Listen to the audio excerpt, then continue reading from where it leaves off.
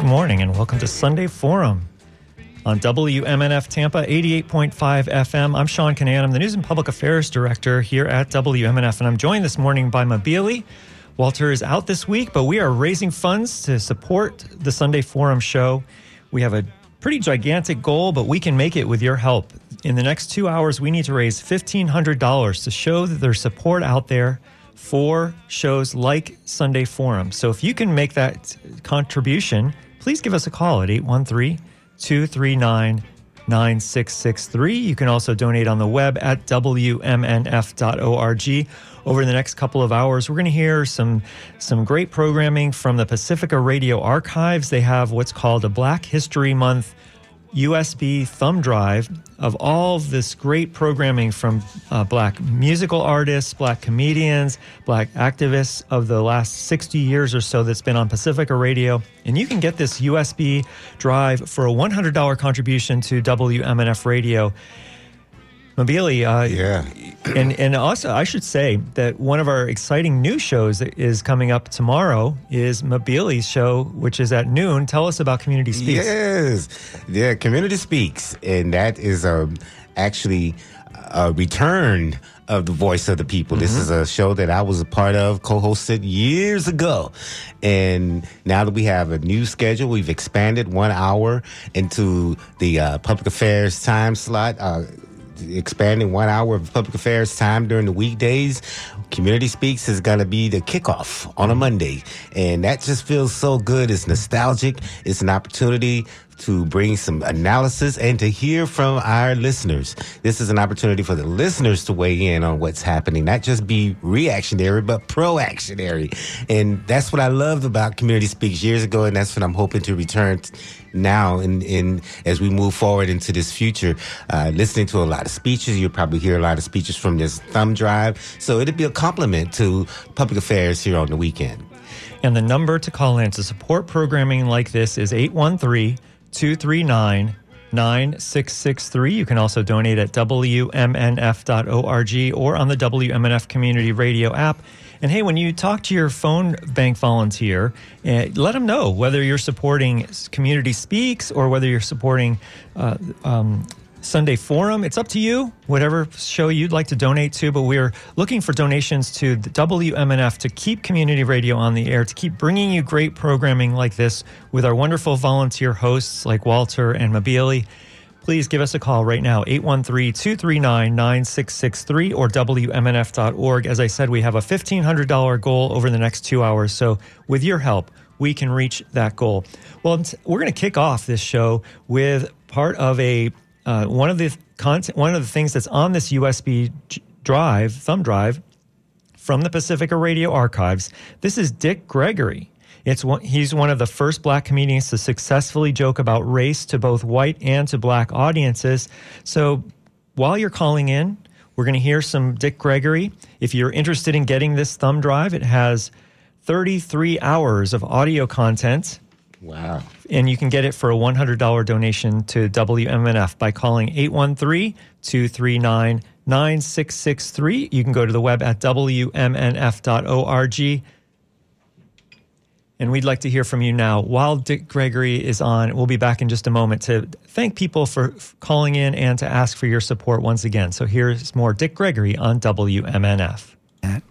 Dick Gregory's social and political consciousness was impacted by the events that sparked the early civil rights movement.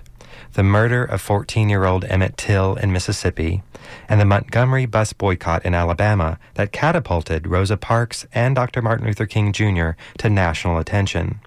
In the late 1950s, Mr. Gregory began regular visits to the South to participate in civil rights demonstrations. Gregory was arrested for civil disturbance during one such visit to Birmingham, Alabama. A few weeks later, on May 25, 1963, Dick Gregory sat down with Pacifica Radio KPFA producer Ralph Gleason in an extraordinary conversation, revealing the trials and tribulations of this popular entertainer traveling to the South to help his people in the thick of the civil rights movement. Dick, why did you go to Birmingham? Well, I guess it was the same reason I went to Greenwood, Mississippi. Okay, why'd you go to Mississippi at all in the first place? Well, as I read the account of actually what was going on in these areas in the South, and think of the 3 kids that I have, and knowing that the people that's breaking down the barriers down south, and not only breaking them down for themselves, but breaking them down for myself, my wife, and my family, and I feel that it's part of my job to help them break it down, being that all of us will reap the benefits from this. I debated the night before I flew into Greenwood, Mississippi, simply because I had a new son, and I hadn't been able to get back to Chicago to see the boy, and Mississippi won out. Because when I lay there and thought that if America had to go to war in the morning, I would be willing to go. And when I can go to any of the 4 corners of the world, take a chance on losing my life, being away from my loved ones, to guarantee a foreigner a better way of life, I must be able to go and guarantee the Negro a better way of life. Was there any pressure upon you at all as a performer not to do this? No one knew I was going, but a couple of close friends of mine. My managers found out after I got there, which they wouldn't have said anything anyway, because we have a relationship where they know they work for me. Yeah. And my agent works for me, and my managers work for me, and everyone on my staff, including my lawyers on down, works for me. So I make the decisions and the policies of Dick Gregory Enterprise. Do you see this move as a role for you as a performer, as an artist, or as you as a human being? No, me as a human being. I've said many times I'm an individualist first, an American second, and a Negro third, but I'm a Negro before I'm an entertainer. Mm-hmm. So when my decision to go into any area or to participate in any affair, I do this as an individualist. But I try to stay away from where there's nothing but entertainment. Mm-hmm. But other than that, these restrictions where you can't come into the area 60 days before and after, I never honor these at all. But inevitably, your public personality as a performer gets involved in this, doesn't it? Not with me. Not with you? No, none whatsoever. Does it get involved with the people that you work for at clubs or with the audiences? No, I have never found it. Maybe mainly because I don't look for it. Mm-hmm. But I have never found it to be so. When you got to Mississippi, were they aware of you as a performer? Or were you just another individual? No, what happened was with Mississippi, the move that was made that meant so much in Mississippi, I could have gone in any area of the South and with less impact, because in many areas of the South, Dick Gregory was unheard of, Mm-hmm. was unknown, because you take the Delta area, these people, the average Negro take-home pay is $300 a year. He's not reading the type of books that I've been getting the write-ups in for the last 2 years. The television, he not 90% of them do not have them. So, but when I flew in the plane load of surplus food into the Delta area, this is what made Dick Gregory in this area. The police knew this. This is why I never got arrested in Greenwood, Mississippi, because of a lot of the Negroes thought I was a preacher. Many never knew I was an entertainer. The cops all knew, though. Oh, yes, the cops knew. Yeah. And when I decided to go into Greenwood, Mississippi, I never realized the impact it would have on the American press. I never knew of the amount of FBI agents that would be coming down, because I called a fellow by the name of Aaron Henry in Clarksdale, Mississippi. When I had airlifted the food in, I didn't have too much time because I had to go right back to the Playboy Club in Chicago. But I told Aaron Henry the first time I had a couple of days off, I would be back. And I had a Monday and a Tuesday off. I was going down to speak. Monday night in Greenwood, Tuesday in Clarksdale. Professor Lamont Yakey. And it was really Hugh Hefner's Playboy Clubs series that began to give him a kind of a visibility beyond just the confines of the black neighborhood clubs. But he began to do something even more significant, I think, by the early 60s. I mean, his work was not just to get a simple laugh for the moment, but he educated us, he taught us, he compelled us to be compassionate and sensitive to one another and to ourselves. And I think this is among his many gifts, and certainly a part of his great contribution to our life of culture, not just black culture, but American culture, and even perhaps world culture. And now back to Dick Gregory, interviewed in studio by Ralph Gleason on May 25th, 1963. I never knew of the amount of FBI agents that would be coming down, because I called a fellow by the name of Aaron Henry in Clarksdale, Mississippi. When I had airlifted the food in, I didn't have too much time because I had to go right back to the Playboy Club in Chicago. But I told Aaron Henry the first time I had a couple of days off, I would be back. And I had a Monday and a Tuesday off. I was going down to speak. Monday night in Greenwood, Tuesday in Clarksdale. And only after I got in this area and really got to see firsthand what was going on. Because when I brought the food in, I really didn't get to see. We unloaded it, I got in a car, and I went right back to Memphis and jetted out. Not until I got there to speak that night and watched and listened and was briefed on a couple of things. For instance, in Greenwood, Mississippi, where the population is 22,000 white, 24,000 Negro. There's one hospital in the whole town with 168 beds, and 138 beds are for white. Well, the Negro can't even afford to get sick there. There, with a population of 24,000 Negroes, there's not one Negro doctor. So when these people decide to march down to this court building and sign their names and identify themselves, they're also saying that I'm giving up on my medical care because these doctors will not see them anymore. Not mainly because the doctors might not want to, but because of the pressure that would be put on. So when a person says, I'll do this for freedom, and this opens your eyes. Again, Lamont Yakey. Well, Dick Gregory wasn't just a man of words or just humor. He was a man of action. And what stands out to my mind again and again among all the wonderful things he's done with his life and for us is that he had immense courage and a man of strong conviction. And he was not adverse to traveling south. He's not adverse to being at the forefront, not at the tail end or speaking to these issues from afar, but dealing with them firsthand. How many of them vote in the 24,000? We never could find out because you go in and you register to vote. And it's about a month before they let you know how many have actually passed the test. From looking at the test, if they decided no one would pass the test, no one would pass the test. Because out of the 5 pages, there's only actually 2 questions. One is to fill in blank spot. They put the article, fill in blank, such and such article, the Mississippi Constitution. Write it in.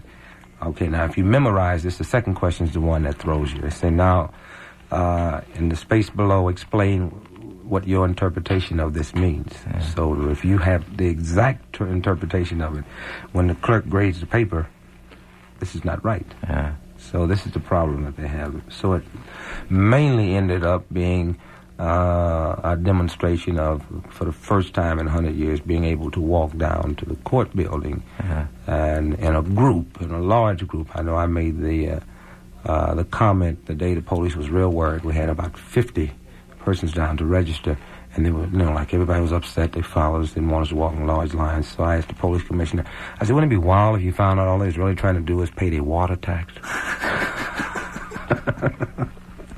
When you said things like that to people like him, what was their reaction? Oh, well, this Hammond, this is probably one of the most beautiful individuals I ever met in my life. He, on the outside, he's for the people there, but on the inside, he has enough sense to know what's going on. And anyone that would call the Greenwood jail for me, which I wasn't there, a lot of people felt I was arrested there, would call the Greenwood jail. He would send a cop out to bring me the message. And this boiled down to the second day in town was to see who could outwit who. And this is what it boiled down to then. How did that work? Well, one day they would win, the next day we would win. Actually, what happened, they stopped our lines. The police chief, if you can imagine a guy being so stupid, he had to read from a piece of paper. He would hold it up. He said, we will permit you to go to the court building to register in small groups. We are not going to permit large crowds to go to the court building register. So I am asking you to break up this large group to go to the court building register or turn your lines back. So the first day we decided we would turn back. And we caught them by surprise because they stopped us about 2 blocks from our headquarters. And we all turned back, jumped in cars, and drove everyone over to the court building. Now, this was the first picture was released where the cop had my arm. Yeah. So coming back that afternoon, we decided we'd walk. So we walk out of the court building, we make a left turn, and this is when it happened. So we put them in cars and carried them back over that afternoon. And leaving, the Negro district is located. You come out of the court building, you make a left. So they had all the police set up this way. So it was just a simple matter, walking in the line, front of the line and say, look, we'll wait till everyone comes out and we'll go right. And this caught them completely by surprise. And by the time they had gathered up the string of police that sat down for about 20 blocks and called them all back there, we had marched about 9 blocks. And nothing had happened. And the press was there, so they to come up and stop us then, after we'd walked so long with no problems, it would just been unheard of. So eventually they did stop us. And they put 2 of the SNCC leaders in jail, put them in the cars and hauled them off. So everyone was wondering, what do we do now? So I said, we'll stand on the corner until they bring them back or put us all in jail. So rather than do this, they grabbed me, they put me in the police car, and they grabbed another girl and they put her in the police car. But instead of taking us to jail, they carried us to the SNCC headquarters. So when the cops stopped the car, I gave them $2. I said, thank you, cabbie. We jumped in the car. We went right back to that corner, and I told the police commissioner, I said, look, baby, I said, if you say I'm under arrest, put me in jail. I said, but if you take me anywhere other than jail, that's kidnapping. You know. And it's just a running thing. And then after I found out the next day, they arrested everyone but me. And so I said, say, Hammond, look, you have my rider, and I want to find out the bail. What's the bond going to be? And he said, well, I won't know. I said, tell you what, if you find out real quick for me what's the bail going to be for all of us, I will walk from here to the police department, a station, and I'll ask you in front of all your friends. I'll call you Mr., something I haven't called you since I've been here. And he loved this. He said, really? And this is when the papers read, well, I was left standing alone and walked by myself to the police station. So by the time I got to the police station, he was holding a press conference so they could hear this. So I walked up, I put my finger in his face. I said, Mr. Hammond, you told a damn lie on me yesterday. Professor Lamont Yakey. Greg. Well, we'll go back to that in just a moment, but I want to remind people that you're listening to an interview with Dick Gregory and some analysis. Dick Gregory was one of the first black comedians to successfully joke about race to both black and white audiences, and he's talking now about registration efforts in the Deep South in the early 1960s. You're listening to 88.5 FM, WMNF Tampa. This is Sunday Forum, and we're coming to you to ask for funds to keep shows like this on the air and to keep this radio station going strong. You can do that by calling 813-239-9663 or WMNF.org. I want to thank Alexandra for a $31.50 contribution from Palm Harbor. Thanks so much. And they say, Sunday Forum is a must-listen for our household each week. My son really enjoys the theme song at the start of the show. Shout out to the theme song. That's great. Please play it this morning as it was cut short. Walter and the supporting crew bring salient issues to the forefront and provide a space for voices we don't get to hear. Thank you for your dedication. Yeah, maybe we'll do that at the top of the next hour. I'll play a little bit more of that great theme song. Yeah. And so we need more donations like that. WMNF.org or 813-239-9663. Mabili? Yeah, you gotta love Dick Gregory. I just love listening to his recalling what was happening in Clarksdale, Mississippi. Clarksdale was a major flashpoint in Mississippi during the Civil Rights Movement, and a lot of names and entertainment came out of little old Clarksdale. So it made sense that Dick Gregory would go back and make a lot of noise, get into a lot of good trouble, which was very much needed at that time. You know, also on this thumb drive, there's a lot of discussion about, there's a look back at the Mississippi Freedom Summer of 1964, and actually, we're coming up on the 60th anniversary next year. But this thumb drive has the 50th anniversary on it. I'm certain you will find it enlightening. We're also in the month of June. This is Black Music Month. And, of course, music played a pivotal role in not only the civil rights movement, but in the freedom movement generally, the anti-slavery, the abolition movement. There was a lot of need for music as a way of transmitting information among those who were resisting slavery. So, it's good that we will continue to study the music of the movement. And on this thumb drive, you'll see tributes to the legendary singer Odetta for her work in American roots and African American music, blues legacies, and black feminism. There's so much on this thumb drive. You'll never tire of it. I mean, and it's going to be great for posterity. You will want to take advantage of this. 813-239-9663. If you want to show your support for Sunday morning public affairs or even for Community Speaks, give us a call at that number, 813-239-9663. Or you can also write, go online, WMNF.org, and hit the tip jar for either show. And the USB that Mabili is talking about is a Pacifica Radio Archives Black History USB that has 33 hours of content, speeches and interviews like we're hearing from Dick Gregory, all the great music that Mabili was talking about, also some specials about the Black Panther Party, Angela Davis, paying tribute to legendary singer Odetta for her work in American roots and African American music. Well, it's 33 hours of audio for a $100 contribution to WMNF Community Radio. And you can get that by calling 813-239-9663 or by donating on the web at WMNF.org. We also have two great new T-shirts to offer you with your donations, and they both have the new WMNF logo. We have, for an $88.50 donation, we can give you the Sagestone Green T-shirt with the black WMNF logo. Or for a $100 donation, we can give you the Sweet Cream T-shirt with the full color WMNF logo. Those are both available, 813-239-9663, or you can donate on the web at WMNF.org. There's also a Frederick Douglass reenactment performance for a pair of tickets for that on Juneteenth here at WMNF for a $60 donation. So please call now, whatever level you'd like to donate to help keep Sunday Forum, Community Speaks, and the rest of WMNF going strong. The number is 813-239-9663. You can also donate at WMNF.org. Yeah, Juneteenth is just one more thing that we celebrate here at WMNF every year. Don't you just love WMNF?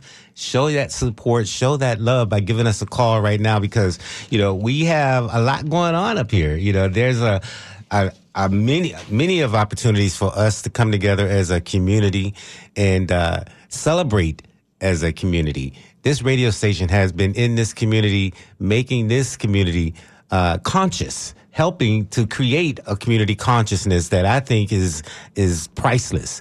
813-239-9663 is the number to call.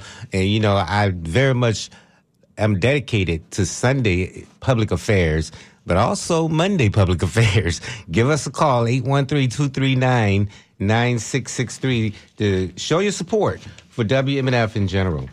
813-239-9663. Let's go back now and hear more of this interview with Dick Gregory and this analysis of the interview that's on this Pacifica Radio Archives USB thumb drive. And it's yours for a $100 donation when you call 813-239-9663. You can also donate at WMNF.org. Gregory brought a black sensibility into the mix and compelled even whites to understand themselves better with regard to their confrontation or their friendship, whatever the case may be, with black people. And it was just a running thing like this. And this is when I called my wife to come down. And I called and I was very honest with her. I said, I want to ask you something, and there's no love involved. It's not husband and wife relationship that I'm asking you this. I said, I'm up against it, and this have turned out to be a game of wits. They will not arrest me, but it would be very embarrassing if they arrested Mrs. Gregory, who's been out of the hospital 2 days with her third child. Would you get on a plane and fly in? No one will know but myself, you, and use your maiden name. So she flew in. I sent 2 guys up to Memphis to meet in Brian.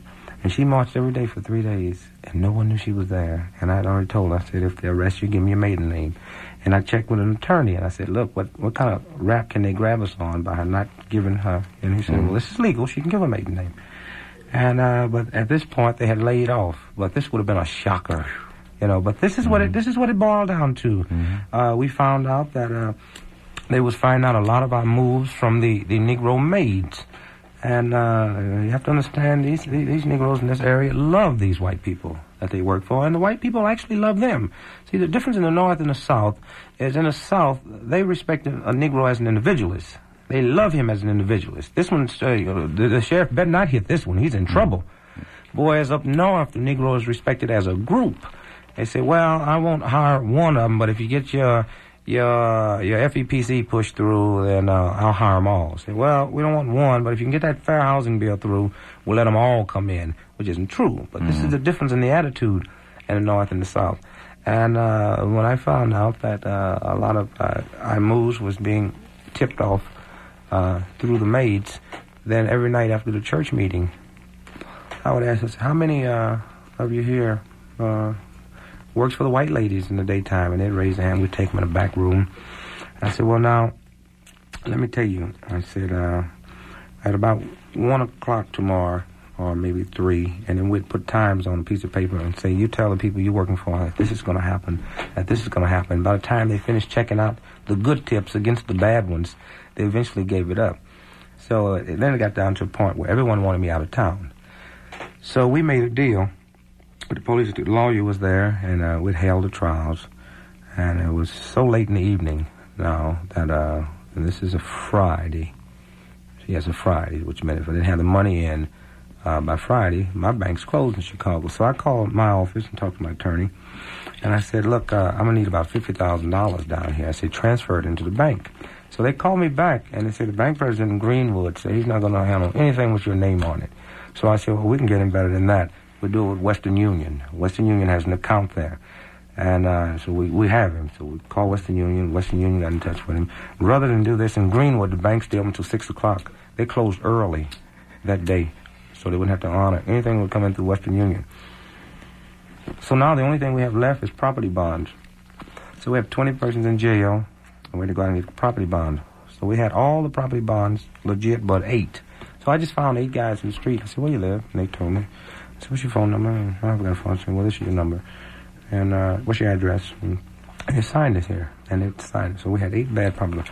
So about 7 o'clock that night, I told the attorney, I said, call Commissioner Hammond and tell him that Dick Gregory's ready to leave town, and the Negroes will be glad when he get out of town. But he claimed he's not going to leave town until he gets his writer out of jail. And I said, can you get him out of here tonight? So Hammond says, wait, I'll call you back. So the judge called. Now, the judge is at home. And he says, you sure he'll leave if we give him that right? He said, yeah. He said, well, meet me at the court building. Now it's about 8:30 at the court building. So I tell him, I said, now when you go in, tell him that I just can't get my writer out of jail and leave because people say I came in this area, stirred up a problem, and left. So tell him to give us all of them. So he went in. The judge wouldn't hear this. So I said, we got 8 bad property bonds. Get 8. So he walks in, and the judge gives him 8. And we left town. And the rest of them got out the next morning, which was Saturday. But it just turned into a game of wits. This is why I could understand King's move with the kids. After they beat you down and clobber you with everything, you reach back, because there's a vicious war going on. You have to reach back and fight them any way you can. And the first let-up you have, they will print in the paper, the movement, the Negroes are not with this. You know, this is the way the story hits. And King was up against something else, because in a town like Birmingham, where the population is 250,000 Negroes, well, when you stop and think that all you can get is 2,000, it would seem like the Negro community was not behind it. But King could have got, 20 to 30,000 to march down a day. But all he could get was 2,000 nonviolent ones. This is why he resorted to using the kids.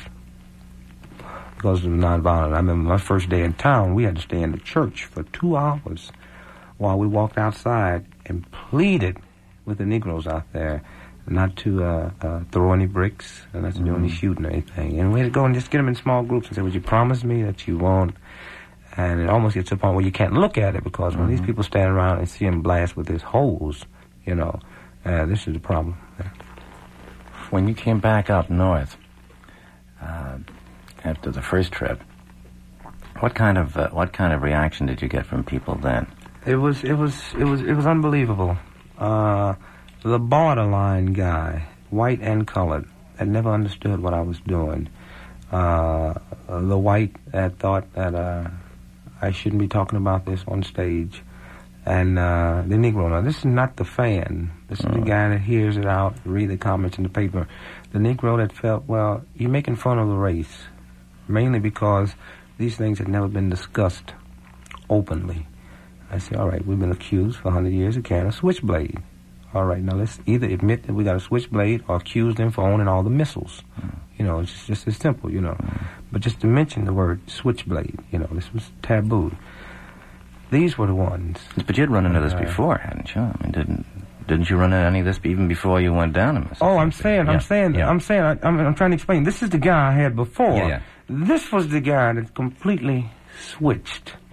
This was the guy when I flew into Washington, D.C. Now, I travel with about 600 to 700 pounds of excess baggage, so I'm known as a good thing coming to the airport. They think I'm a good thing because the average guy gets a quarter, half a dollar. Well, I got 600 to 700 pounds of luggage. This guy don't realize how much luggage he's handling. So when I went on in, I get a guy and I lay $10 on him. So I'm known all over America in the airports, you know. They run for me. I've got off the airplane and walked down to Chicago, and I look at one guy, look and see if anybody else see me, and he slips away and runs. Hello, Mr. Gregory. Now, the attitude. I fly into Washington, D.C. I have one red cap waiting on me. I have another one walk up and shake my hand. Say, thanks a million. So I figure he gives me a note in my hand. I'm going to walk so far and throw it away. And I look, it's a $20 bill. It's the attitude that have changed. The white cab drivers, the white guys, the bellhops in the hotels, the guys that is there for the dollar. I can't pay them anymore. This is the change. I can't pay them. I've had a guy today that I wanted some shirts. Very hard in San Francisco to get shirts, laundry on Saturday. So he goes in the place and he talks these people into doing it, you know. So I'm fixing to give him $5. No, Mr. Green. This is the attitude that have changed. It's just unbelievable. Was it more pronounced? And let me tell you the wild part that I still can't understand. I go to Greenwood, Mississippi, which Birmingham was heaven compared to Greenwood, Mississippi, because you never knew. You lived from second to second in Mississippi. You lived from step to step. You never knew when this one guy was going to get you from the rooftop, whereas in Birmingham, he didn't have this feeling. Now, I go to Greenwood, Mississippi, and the first time in the history of the South, a Negro was untouchable. And this made the whites look at me like I was God. Who is this guy that they will not arrest? When I would walk into the court building, the clerks, the secretaries would slip out. Or if I stood outside, they would come and look at the window, look through the window. Not with hate, but like, there it is, right there, you know. So mentally, there was a lot accomplished in Mississippi, and just going, and by them making a mistake not to arrest me. Now, there was mixed emotions up north. Then I go to Birmingham, which my life was in very good shape because I was arrested an hour after I got there. I had it made in Birmingham. I could sleep. I could not sleep in Greenwood. We went to Clarksdale and they pitched a bomb in the church. And as I sit there, knowing this is it, but the bomb didn't go off. And then to see the police chief of Clarksdale walk in and tell me, he says, you know, Bobby Kennedy called me. I'm responsible for your life personally, and I promised him that you wouldn't get killed while you're here. And I said, well, I'm not worried about you because any police chief that would hire 3 Negroes and take them out of jail and let them beat up 3 white boys like happened here last week. 3 white fellas from the University of Iowa had decided to drive some food in, and this is what happened. He said, I'll take you to court and sue you for this. I said, well, your attitudes changed because 10 years ago you said lynched. Now you're going to take me to court. So we had to get out of town that night. We found out there was a roadblock set up on the highway for us. So it meant we had to stay in a Negro's home. We didn't know who to trust. We got in the trunk of a car and told the guy to drive around and look, and we would stay, and he told us where we'd stay. James would sleep while I laid on the floor and watched this guy to make sure he wouldn't go to the phone and call. And I would sleep while James laid on the floor to watch this guy to make sure he wouldn't call. Because after we found out that there were Negroes there that was tipping off, solely because they're afraid, solely because they don't know what's going to happen tomorrow, and they assume that this guy knows they're involved. Now, when I go to Birmingham and I'm in jail, 3 hours after I get there, my life's in pretty good shape. I can sleep. In Greenwood, Mississippi, I couldn't sleep for the whole 6 days I was there, because you just could not lay there. You know what it feels like all at once? Being in a town where if a guy walked up to me, no racial overtones involved, just says, "He's got some bread, let's rob him." I couldn't even call the police. You know what this feels like one day when you're aware? And as I looked at my wife and said, if a group of men wanted to rape her, I couldn't call the police. This is the situation. You're describing an occupied country in wartime, underground. This is what it was. So now going into Birmingham and going into jail there and getting beat up, and then come back, and there's no one have asked me since Birmingham, have hinted on interviews that a lot of people say this might have been for publicity.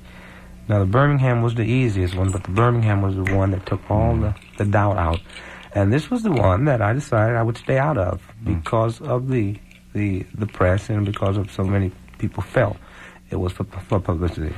And well, we're listening to Dick Gregory describing his activism and his comedy in the early 1960s, talking on Pacifica Radio about trying to register people in Mississippi and Alabama. And you are listening to WMNF Tampa 88.5 FM. We're listening to Sunday Forum right now, and we're asking for you to support shows like this. That Dick Gregory speech and interview, that is on a USB thumb drive brought to you by Pacifica Radio Archives. It has 33 hours of audio content of Black history, speeches and music and interviews and activism and documentaries. And if you would like to get a copy of this USB thumb drive from Pacifica Radio, it's a $100 contribution to community radio by calling 813-239-9663 or donating on the WMNF.org website. Before we get too much further, I want to tell you about an incident that's happening in Pinellas County that you should be aware of. The deputies are working what they're calling an armed person call in the area of Park Boulevard and 134th Street North in Pinellas County, and they their services for a church have been suspended. The United Methodist Church there at 13400 Park Boulevard have been suspended because of the large law enforcement presence. But there is an armed person not involved in the church there, but near the area of Park Boulevard and 134th Street North. So they're asking people, the Pinellas County Sheriff's Office is asking people to avoid that area. So I wanted to let you know about that.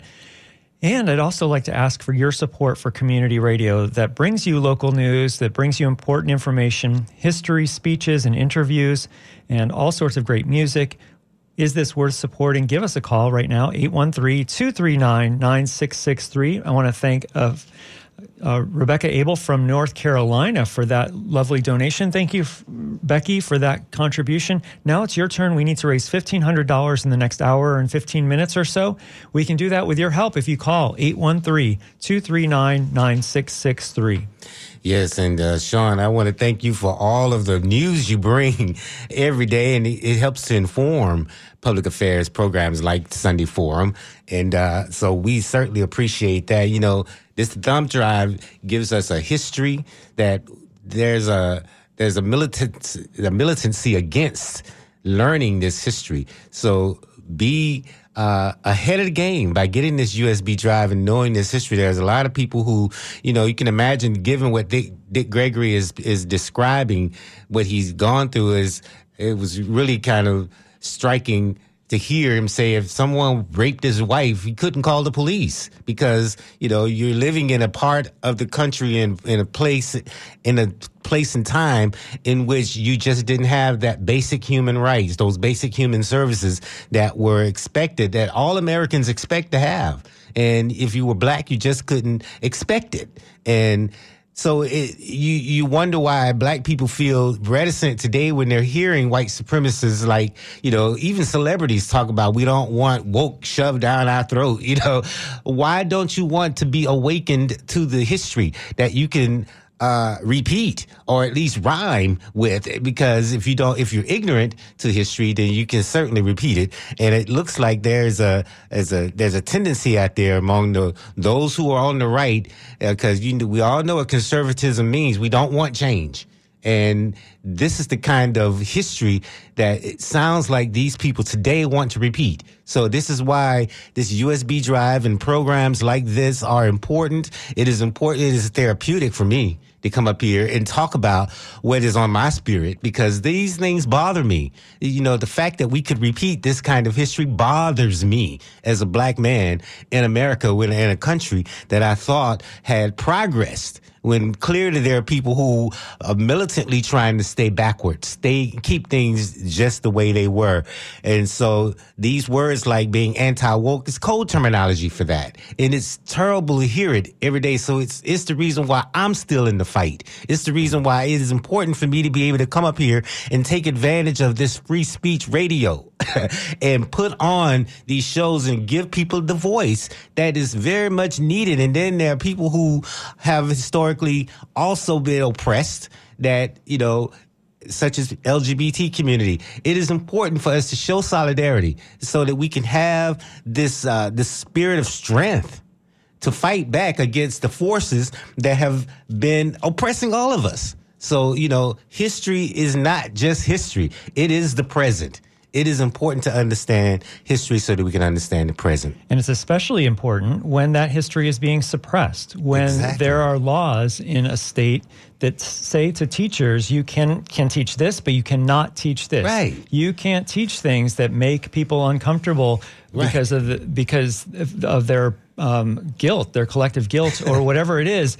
But I have a feeling that if the lawmakers of Florida listen to this Dick Gregory interview, they might think, well, this is something that would make a white person perhaps that feel uncomfortable, and so this should not be taught in the public schools of this state. And that's, I have to say, as someone who enjoys learning about history and reading about history, even the difficult parts, especially the difficult parts, because how else do you learn? That makes me nervous when the government is telling me that I can't learn something. It makes me even more curious. And so one thing you could do is you could get this USB thumb drive of Pacifica's Radio Archives History of Black America. You can give this to a student. They might not be getting this in their American history classes anymore in high school, but you could give them this thumb drive and educate them in a way that they can't be educated at school in the state of Florida anymore. I know that's scary. I know that's a freaky thing to think about. I couldn't even imagine myself saying that a year or two ago, but that's what's happening right now. And you can get this thumb drive, 813-239-9663. You can also donate at WMNF.org. We're asking for a $100 donation for this USB drive right now, 813-239-9663 or WMNF.org. The Ku Klux Klan, Race and Prejudice in America is a 1 hour part speech in this USB thumb drive. This is important information that you must understand and know has happened. This moment of freedom has been but a fleeting moment, between slavery and now. That's a very short time, and then even chipping off just the modern civil rights movement until now is a very short, fleeting moment in time. And yet there are those in this country that is even tired of that progress and would like to roll the clock back.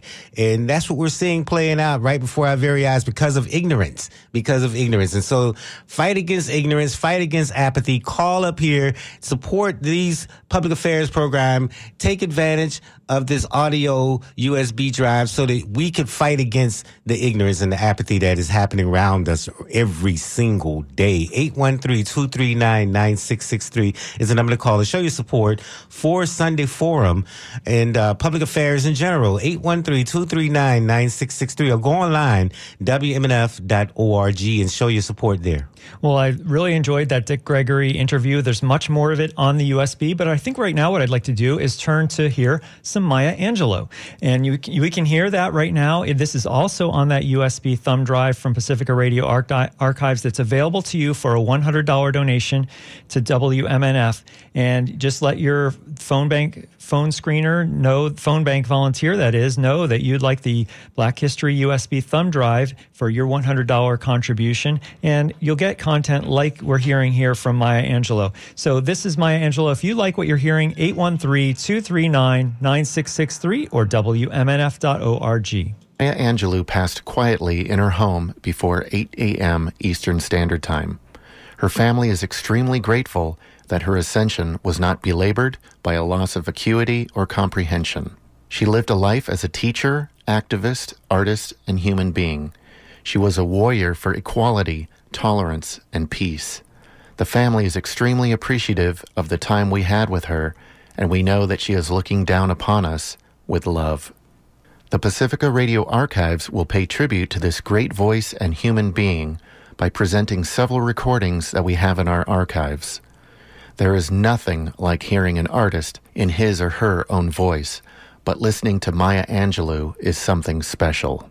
The majority of this program will be taken from a 1975 program called An Evening with Maya Angelou, produced by Lynn Harris for Pacifica Radio. Maya Angelou will read from her first autobiography, I Know Why the Caged Bird Sings, published in 1969. She will sing some songs, read some poetry, and reveal many landmark events in her life that helped her to grow and learn and discover her destiny. We will also present a selection from our 1982 program, Heroes and Sheroes, a collection of Maya Angelou material from 1976 to 1982. We will feature her performance of Phenomenal Woman ahead of the Broadway debut of her play And Still I Rise.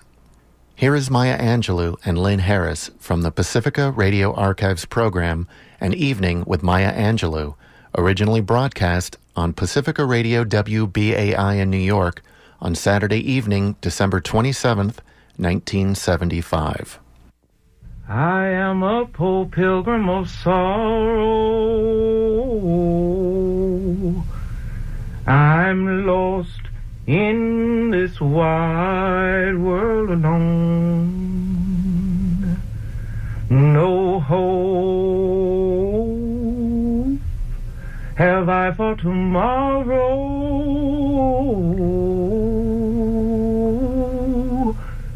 I've started to make heaven my home.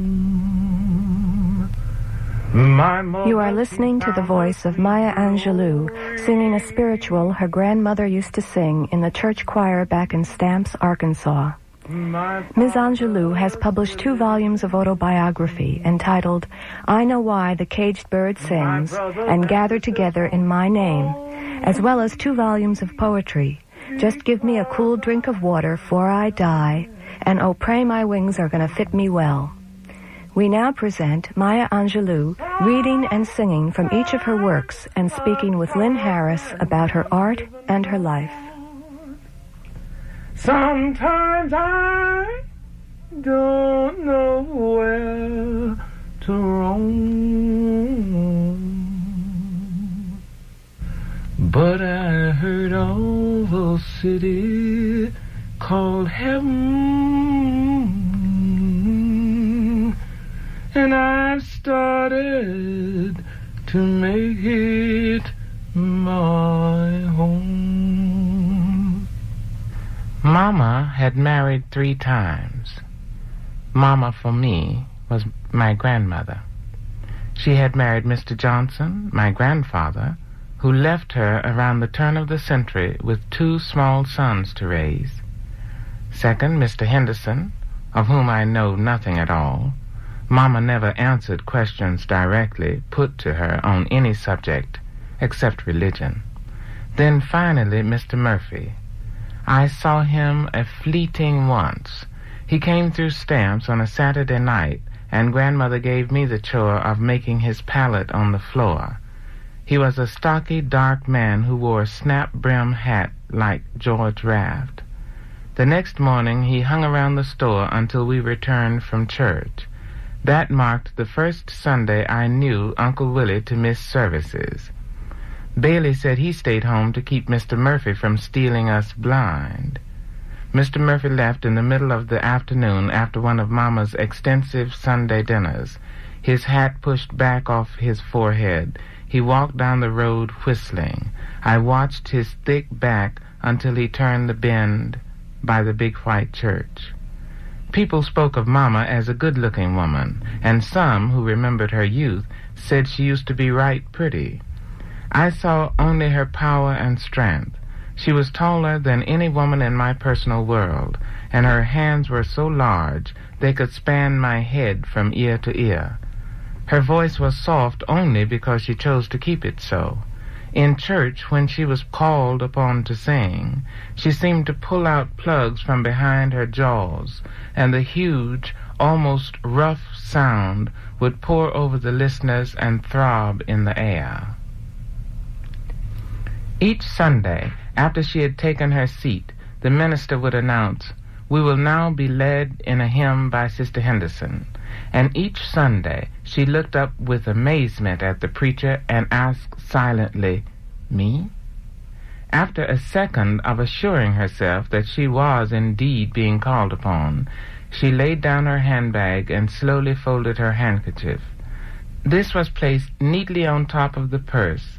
Then she leaned on the bench in front of her and pushed herself to a standing position, and then she opened her mouth, and the song jumped out as if it had only been waiting for the right time to make an appearance. I am a poor pilgrim of sorrow. I'm lost in this wide world alone. No hope have I for tomorrow.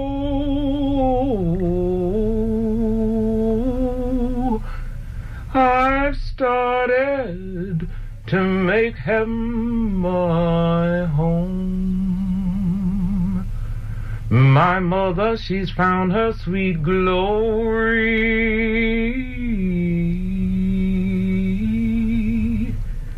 My father's still living in sin, and my brothers and sisters won't own me because I am trying to get in. Sometime I'm tossed and I'm driven, Lord. Sometimes I don't know where to roam. But I heard of a city called heaven,